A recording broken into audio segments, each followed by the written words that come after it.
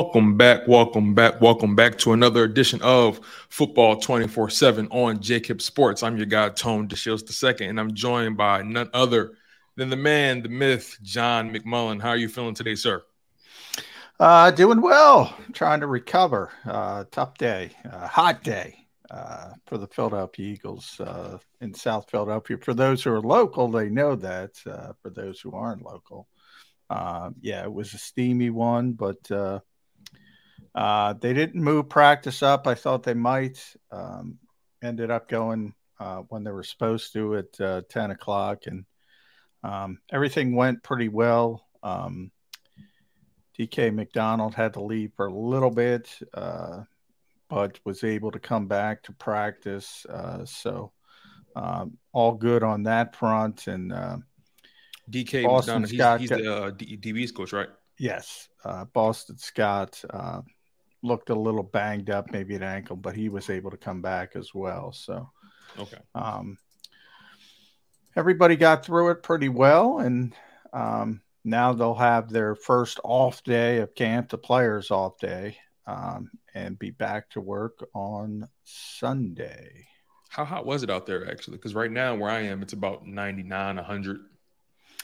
It was into the 90. Remember, it's 10 in the morning, so it got to be about 94 here, 3 in the afternoon. But the heat index was over 100, so when you're talking about the real feel, right? Yeah, it was pretty steamy, not much of a breeze, and but I mean, it's part of training camp, and everybody's got to get through it. And the Eagles seem to have gotten through it pretty well. Did they bring the Readers out? The Readers is out every day, every day. So that could, nicest day, hottest day, it doesn't matter. Readers is always out. I feel that, like you said, it's I guess technically day 4 for them, but day 2 for you guys in terms of media availability. And a lot of the players were available to speak today. Dallas Goedert, Milata, Devontae, Darius Slay. We even heard from Sean Desai, right? So, let's start there. Let's start with Desai. I had a chance to watch the press conference, but, I want to pick your brain, right? What feel, what vibe, what are some of the takeaways you have from Sean Desai's press conference today?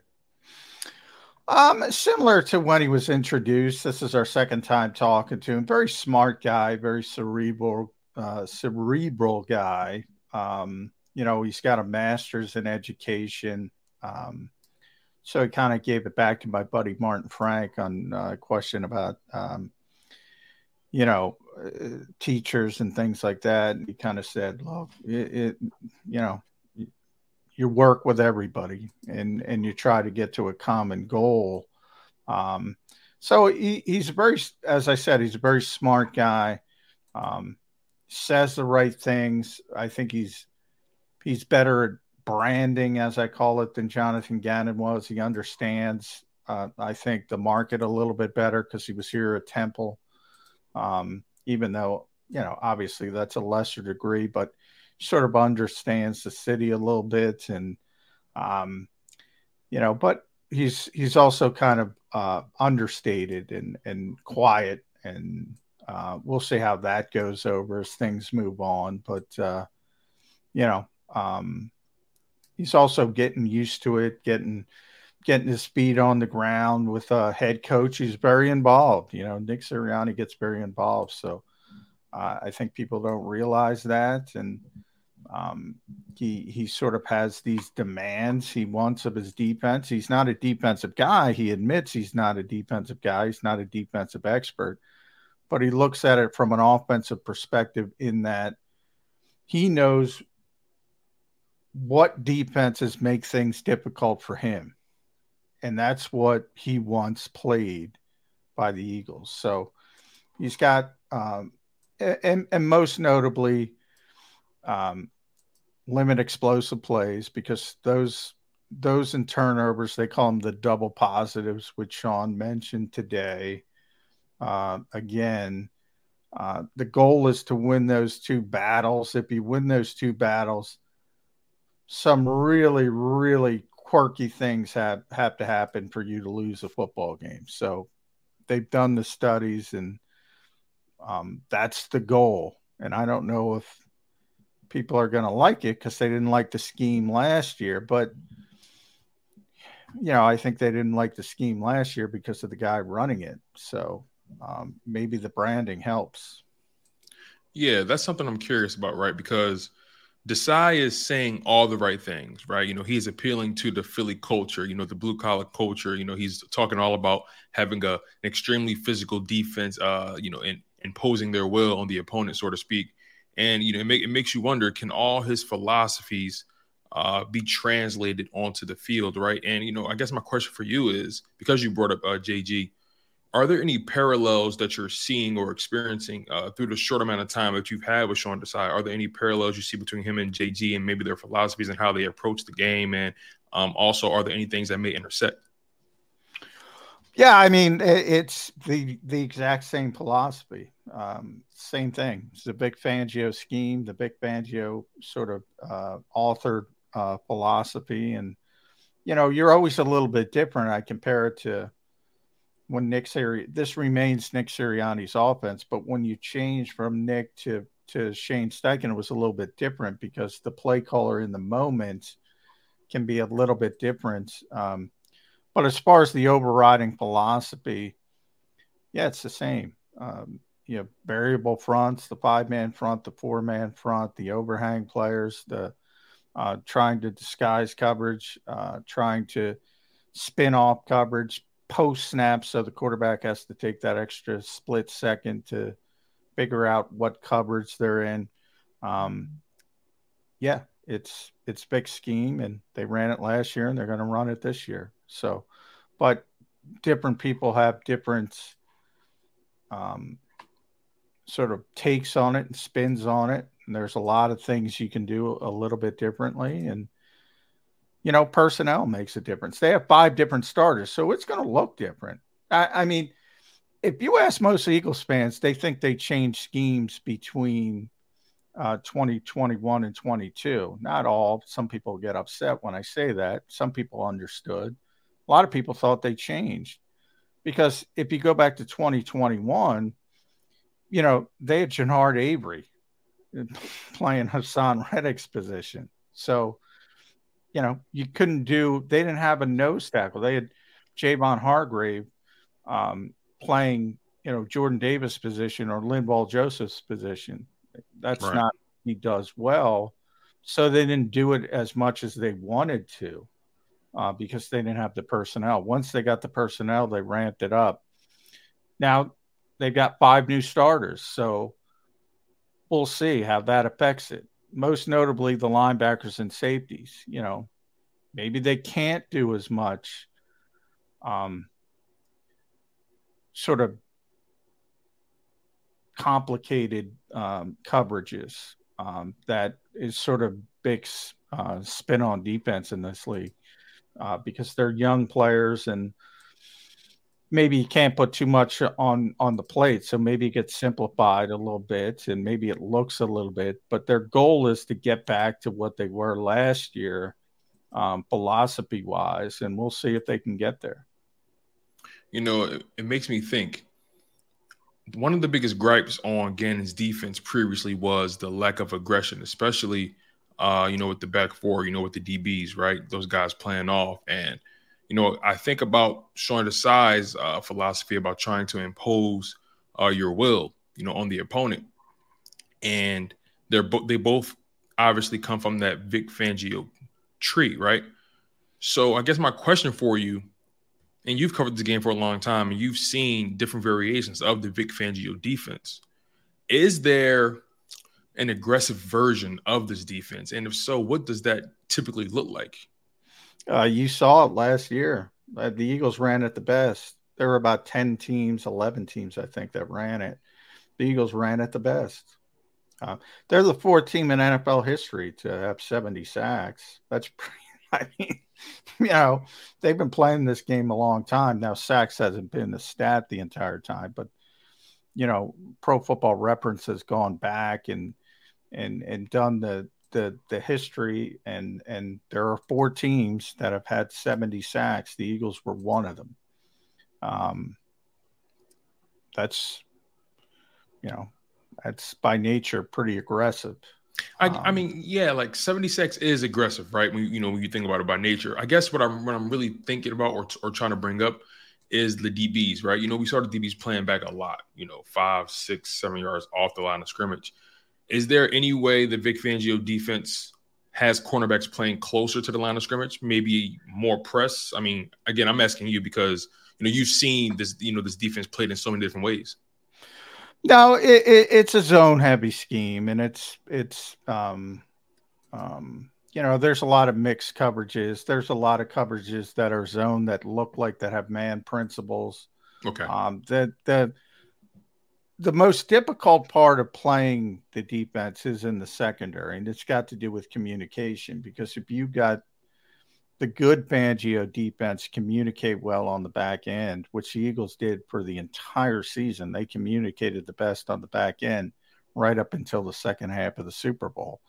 Unfortunately, the bad Fangio defenses, there's blown coverages all over the place, which you kind of saw in the Super Bowl. The Eagles were bad. You saw the bad version in the Super Bowl, just blown coverages. And that's very atypical of Darius Slay, of Bonte Maddox, of the safeties last year, Marcus Epps, CJ Gardner-Johnson, and James Bradbury might be the savviest cornerback I've seen in a long time. So that was very uncharacteristic of that group. And then, be careful what you wish for. I mean, Slay's a great press coverage corner. He has been for years. But he's also 32 years old now. Bradbury's a zone corner. You don't want him playing press. He may be the best zone corner in football, but if you put him out there in press, he's not going to look nearly as good. So, yeah. And the whole goal, and by the way, this is everybody. Every single defensive coordinator in this league, every single one of them wants to get home with 4 so they can cover with more people on the back end. The only people that blitz a lot are the people that need to blitz a lot. Everybody wants more bodies to cover, and that's the goal. Unfortunately, I talk about it all the time. Professional sports has become a math equation. It's more noticeable in basketball and baseball, but it's the same thing in football. The whole thought process behind Vic's defense is the extra body.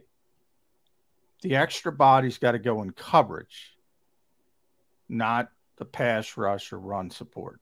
And that's simplified, boiled down. That's all it is. The extra body goes to coverage. Speaking of Darius Slay, obviously the Matt Patricia story came up again for him, and he addressed it. He made it pretty clear that those guys, squashed their beef, and they're going to move forward, for the betterment of the team, right? I'm curious, so far, and again, it hasn't been that much time, and you've only been able to see things for the second day today. Have you been able to get a sense or an overall feeling for the impression Matt Patricia is having? And what I mean by that is, what does it look like to have a Matt Patricia working behind the shere within this organization? How is he moving around on the field, talking to guys? Like, I guess, I know he's the senior defensive assistant, but where along the way have you seen him gravitating more so towards? Yeah, I don't know what he's doing. I'm trying to get it from Nick. I asked Sean today. I don't know why he's here. I don't know what he's doing. This position didn't exist last year. Right. Either did Marcus Brady's. They lost both coordinators. He doesn't seem to be involved with Sean Desai. I asked Sean today, and Sean was like, he doesn't seem to be involved with Sean's job. So, Nick called him a sounding board. Maybe that's all it is. Maybe he's a former head coach. Nick said he was fascinated, which a lot of coaches are, with the Belichick mode of coaching, as they should be. And maybe it's as simple as that. He just wants him around to pick his brain. But I don't think he's involved with the defense all that much. I think he's there to be sort of a advice giver more than anything else. But we'll see how it shakes out, and more so because I think the offense is going to be fine. They got to replace 2 starters, but I think they're going to be able to do that to at least a competent level. The defense, right. I got a lot of questions about. Now, the defensive line is tremendous. It's unbelievably talented and gifted. The corners are really good. The starting corners just got to stay healthy. But I got a lot of questions about linebacker and safety. And, in a lot of ways, I think that defense is going to come down to the defensive line getting pressure to sort of make up for the deficiencies on the back end. And maybe they're able to do it. Maybe they aren't. But there's more room for hiccups on the defensive side of the ball. And if that starts to happen, it's going to be interesting to see, how Nick handles it, because Matt's got a lot of experience and, Sean's a young defensive coordinator. And if this is a tough town, as you know, I mean, number 2 wasn't good enough. Number 1 passing defense, 70 sacks, making the Super Bowl, wasn't good enough.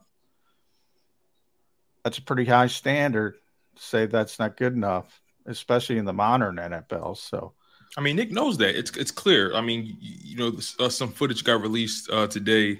I'm pretty sure you've already seen it. You've seen it in person, probably.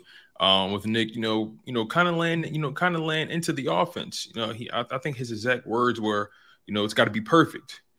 Because if it ain't perfect, it ain't gonna be perfect when it's when things going on in the game. So, I mean, that was during the ball security drill. I think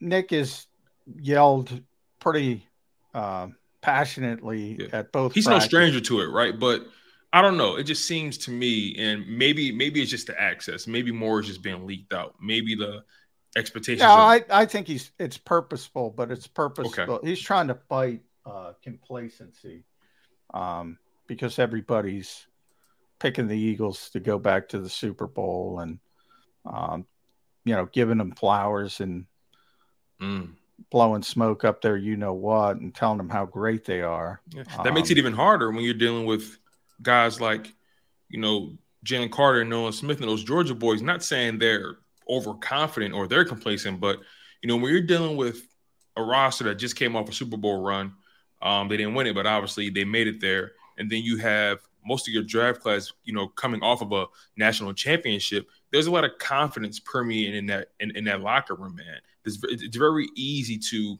like you said, get complacent. How do you see Nick Sirianni, balancing that, with all these guys who are so used to winning and so used to winning their matchups?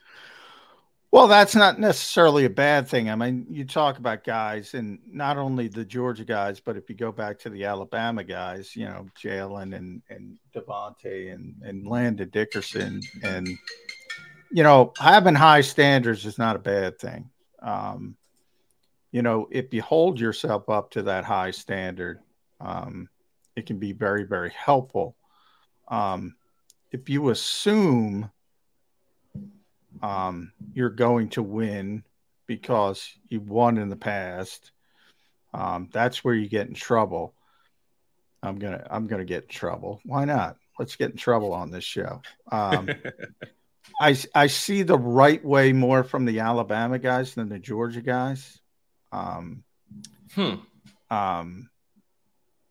think Nick Saban, he's figured it out as far as having that consistent success and still preaching if you don't do the job every day, what Nick says, you're not going to be back.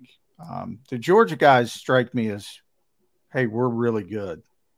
Not that there's anything wrong with that, but this is the NFL. This ain't Georgia. Everybody's really good. Right. And there's a difference. And Jordan figured it out. Jordan Davis, after year one, he knew he had to get in better condition. You hope N'Kobe figured it out, but we don't know because he only played 34 snaps. I don't think you have to worry about it with Nolan Smith at all because he's got sort of like a Brandon Graham mentality of just going 100 miles an hour every play.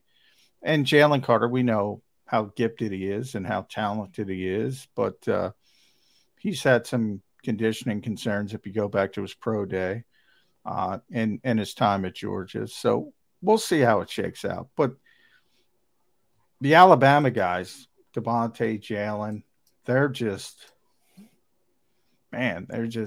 locked in. Landon. Yeah, those guys are very low key, very locked in, very routine, very they're very buttoned up. Let's just say that. Save big on your Memorial Day barbecue, all in the Kroger app. Get 3-pound rolls of juicy 80% lean ground beef for $3.49 a pound with a digital coupon. Then get select varieties of flavorful Powerade, Body Armor Super Drink, or Arizona tea for 77 cents each, all with your card. Shop these deals at your local Kroger today, or tap the screen now to download the Kroger app to save big today. Kroger, fresh for everyone.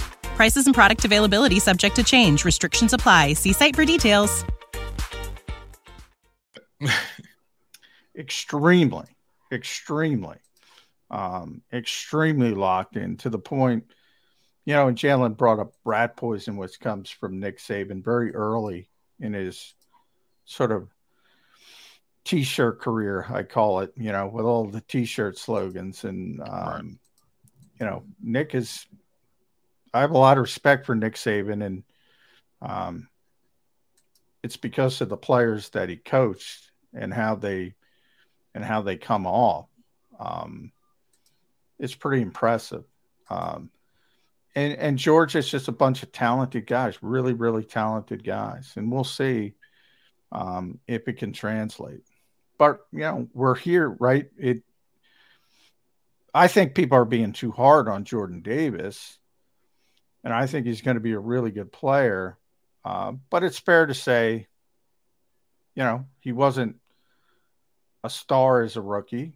N'Kobe, again, couldn't get on the field as a rookie. So there's still a lot of uncertainty for all the hype over those guys. There's still a lot of uncertainty with those guys. Yeah, it's funny you say, people are really hard on Jordan. I'm one of those people, and I'll fully admit that, right? But to be fair to him, to be quite fair to him, honestly, you think about a guy like Quinnen Williams for the Jets who just got paid. He didn't really show those. I'm pretty sure he had flashes, but he didn't really start hitting his stride until about year 3, year 4. Year 4 was the breakout year, which earned him that mega deal. So I guess that begs the question, is D tackle one of those positions that you just have to be patient for? Not necessarily. I mean, Aaron Donald was Aaron Donald day one. But I mean, he is a freak though, right? Aaron Donald is an anomaly. Yeah. And I think, I don't want to go down that route with Jalen Carter, but I think Jalen Carter's gifted enough to where he could be a good player as a rookie, a really good player as a rookie. And there are certain guys who can do it. But yeah, I mean, that most players need a little bit of time to sort of, even the great players. I go back to Javon Curson when he's with the Titans and he exploded into the league, but he was still very limited. He was a pass rusher. He was a great pass rusher. And then as he went on, he became a great player. And I got to cover Randy Moss, who was just absurd as a rookie. But, he had Chris Carter and Jake Reed doing all the dirty work, and he was running go routes, and later in his career, he became a great all-around receiver. So most players take a little bit of time. And it shouldn't be a surprise to anyone that that's the case. Yeah, especially, you know, this is kind of going back to what you said about the Georgia guys kind of having that unfaltering confidence and, just knowing, how good they are and, comparing it to the Alabama guys, regardless of whatever program you may come from or what you may feel, those guys are going to be going up against specifically, Jordan Davis, Jalen Carter, and Nolan Smith. Those guys, they're going to be going up against guys like Jason Kelsey, Lane Johnson, Jordan Mailata. Those are the kind of guys that can humble you really quickly, especially Jason Kelsey and Lane Johnson. So that kind of leads me into my next question. You saw, well, the word is, Jalen Carter and Nolan Smith continue to make some noise in training camp. Again, it's very early, but it's exciting to talk about. What stood out to you today about Nolan Smith and Jalen Carter? Well, Nolan had a big day today, showing off his athleticism. Hassan Reddick hasn't practiced yet because he's got a little bit of a groin strain. Right. So he's afforded that a little bit. Yeah. So he's getting more time with the ones and the twos, Nolan Smith, than he would be typically. And he's looked pretty good. But, Jordan talked to us after practice today. He's like, where do we get the pads on? When you're talking about Lane Johnson and the sackless streak, which is ridiculous and goes back to, man, he hasn't let anybody hit Jalen Hurts since 2021. Forget about a sack, a hit. Must be ties. Since 2020, which is just absurd. And I have a lot of confidence in Nolan Smith, but I think he's going to be a really good player. But I don't think he's going to be a really good player in Eagles practice when the pads come on because, Lane's been stopping Von Miller and DeMarcus Lawrence and Micah and everybody else week after week. And I mean, that guy's good. And Jordan Mailata and Landon Dickerson are so physical. They just beat people up. The Eagles offensive line will show up when the pads come on. But the good news is the Eagles defense doesn't have to play the Eagles offensive line. That's right. The good news. So I don't think you have to worry about those guys. But when you see the pads come on and you see Nolan maybe not doing as much, I wouldn't worry about it is what I'm trying to say. Because, right. Micah Parsons can't get by Lane Johnson. So, I wouldn't worry about it. Yeah. I mean, yeah, totally. Like iron sharpens iron at the end of the day. So going up against Lane Johnson, Kelsey and those boys, Mailata, Dickerson, going up against all those guys, it's only going to make you a better pass rusher, at the end of the day. So I want to kind of jump over to the offensive side of the ball really quickly. Anything that stood out to you on the offensive side, maybe from Jalen Hurts, maybe from Goddard or those receivers, Brown, Smith, or the running backs? I heard Swift was able to turn some heads today as well. Yeah, a lot of working on the running game today, trying to get their sort of run scheme down, and they're trying to figure out who they're going to use. And Nick Sirianni said on Wednesday, don't pay attention to who's running with the ones or the twos because we're just going to rotate these guys, and we'll start to see. And he's been true to his word. I think, Swift's got like 8 touches in the first 2 practices. Penny's got like 7. I think it was 8, 7, 6, 5. I think Penny's got 7. Gainwell 6, maybe in Boston 5. And then Trey Sermon's got 8 with DeAndre. So he's been true to his word. He's been splitting the work pretty evenly, trying to figure out what the best way to go is that at that particular position. But yeah, with Swift, it's it's the receiving game, and I think he's going to be the lead back.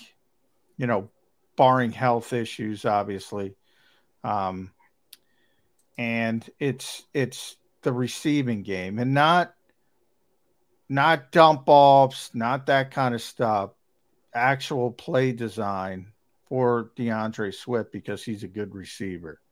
Um, but as camp goes on, I expect they're not throwing the ball. They had a red zone practice basically, so very um, condensed area, short field, and today was more of a running practice. And I just gave you those numbers of touches for the running backs. Well, I think other than Goddard and Brown, I think Devontae's got 2 targets. Quez has got 2 targets, and Zacchaeus has got 3 or maybe 3. Had a pretty good. They haven't even been throwing the ball, so it's very early. That trust me, they'll get involved with the passing game. Right. I'm curious. With Swift and Kenny Gainwell having such a similar skill set in terms of how they play the game, play the position, being those dual threat running backs, guys that can run and catch the ball pretty efficiently and effectively. How do you see that translating to the football field? Could Swift's presence have a negative impact on Kenny and his opportunities in the passing game, or do you anticipate any kind of situations where you may see Kenny and Swift on the field at the same time just to give them more pass catchers? No.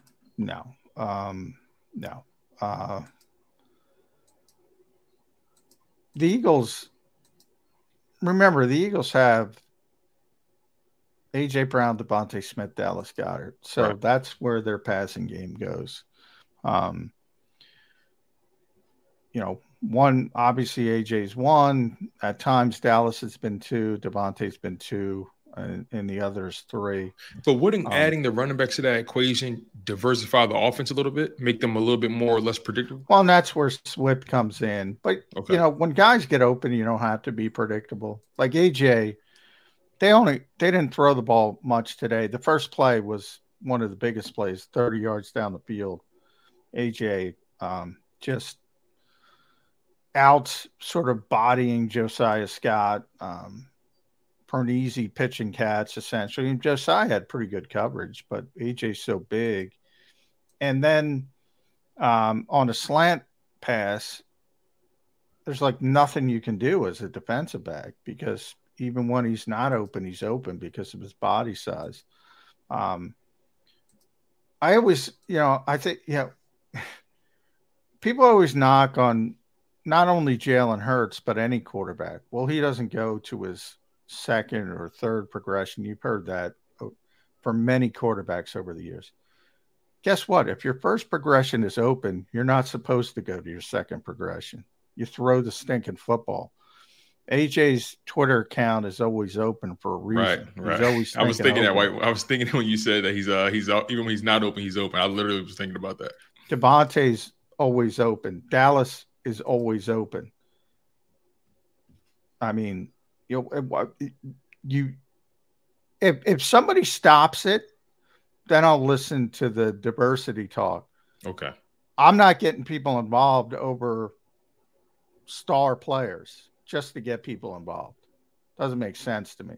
Doug Peterson taught me that long ago when he was getting crap over Matt Collins was a starting receiver for that little stretch because of injuries, and he wasn't getting a target. And, Doug was incredulous, and he said it to us behind the scenes, so I couldn't talk about it. But then eventually said it in front of the camera so I could talk about it. It was one of the great Doug Peterson lines of all time. He was like, he's the 6th option, talking about poor Matt Collins. If I run plays for my 6th option, you guys should kill me. Why would you do that? And he's 100% right.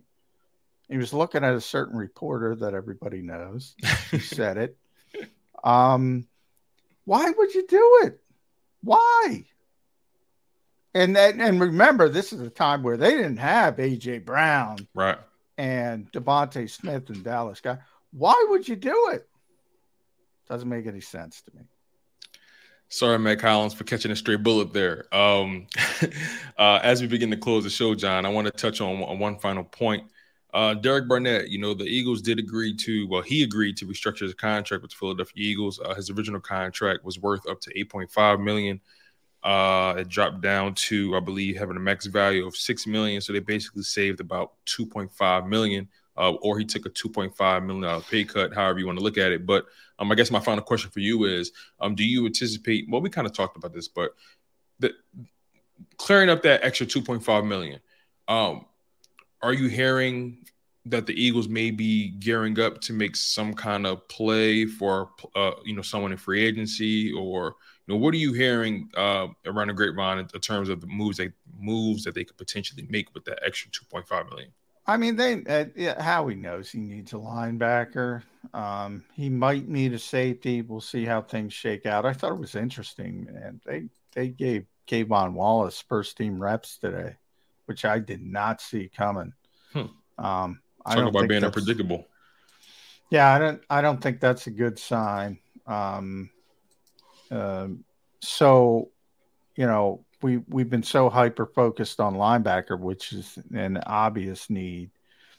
Safety might still be a need as well. So, but his restructured contract is not about going out and getting another player. Okay.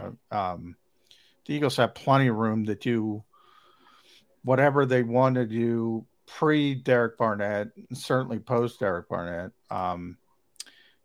It's just, they're very disciplined, and, this is not only about 2023, but 2024 and 2025 as well. When it comes to the salary cap, they usually sort of have it in 3-year increments. So yeah, everybody gets hyped up. It never has to do with one thing with Howie, and that's a good thing, by the way. But he knows they need some help. Long with Derek Barnett, I mean, in many ways, this could make him even more tradable as far as getting something back.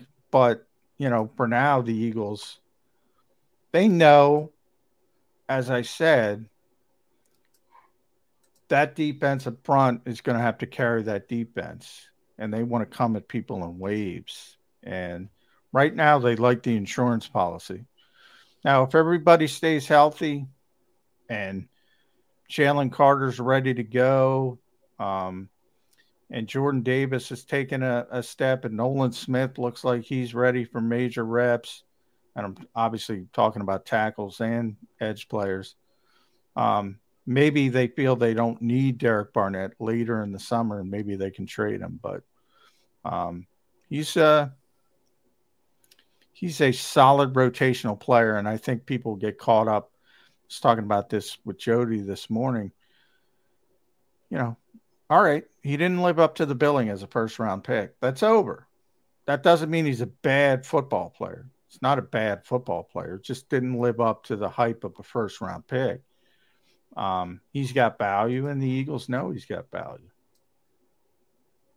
You guys are locked in on Football 24/7 on Jacob Sports. Make sure you guys smash that like button, continue to stay engaged in the content, continue to comment below.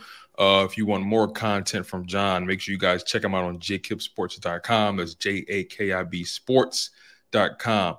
John, before we get out of here, any final thoughts, any final words, care to share anything that you're working on article-wise? And also, can you give us any word on the next moves for the Philadelphia Eagles in terms of the practice schedule?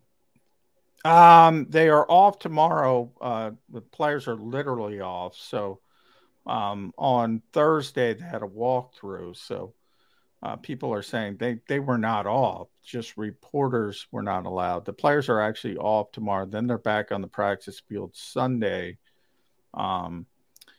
And they continue to go through this process of keeping the players fresh. And I think they got emboldened by what happened with Joe Burrow out in Cincinnati even further, because he practiced and all of a sudden he's got to put that sleeve on his calf because he feels a little bit sore, and then all of a sudden he hurts his calf.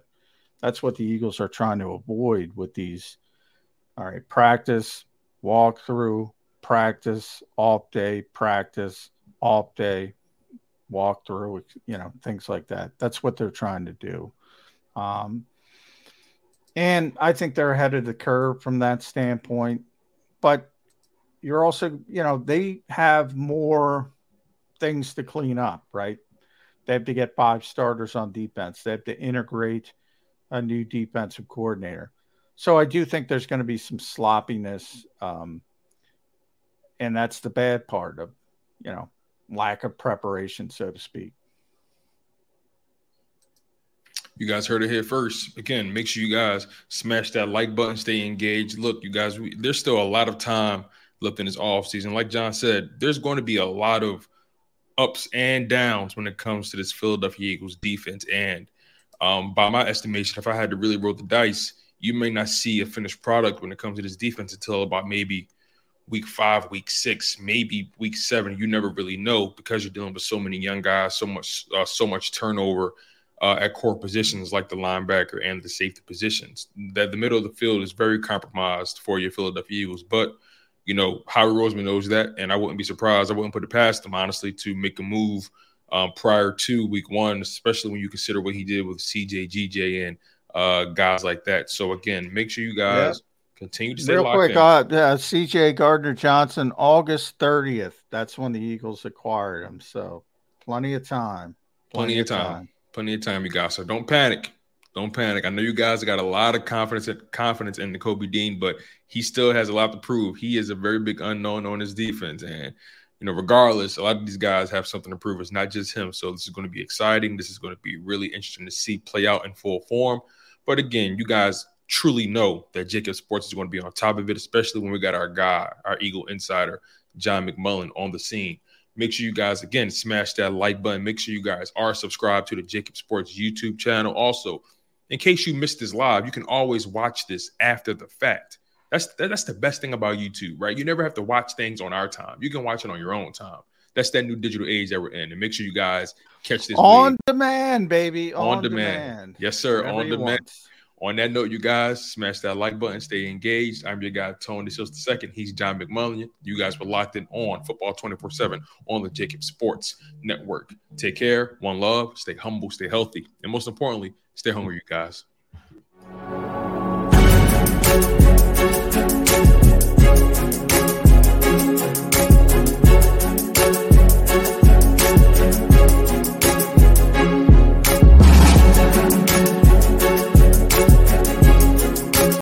When you need mealtime inspiration, it's worth shopping Kroger, where you'll find over 30,000 mouth-watering choices that excite your inner foodie. And no matter what tasty choice you make, you'll enjoy our everyday low prices, plus extra ways to save, like digital coupons worth over $600 each week. You can also save up to $1 off per gallon at the pump with fuel points. More savings and more inspiring flavors make shopping Kroger worth it every time. Kroger, fresh for everyone. Fuel restrictions apply.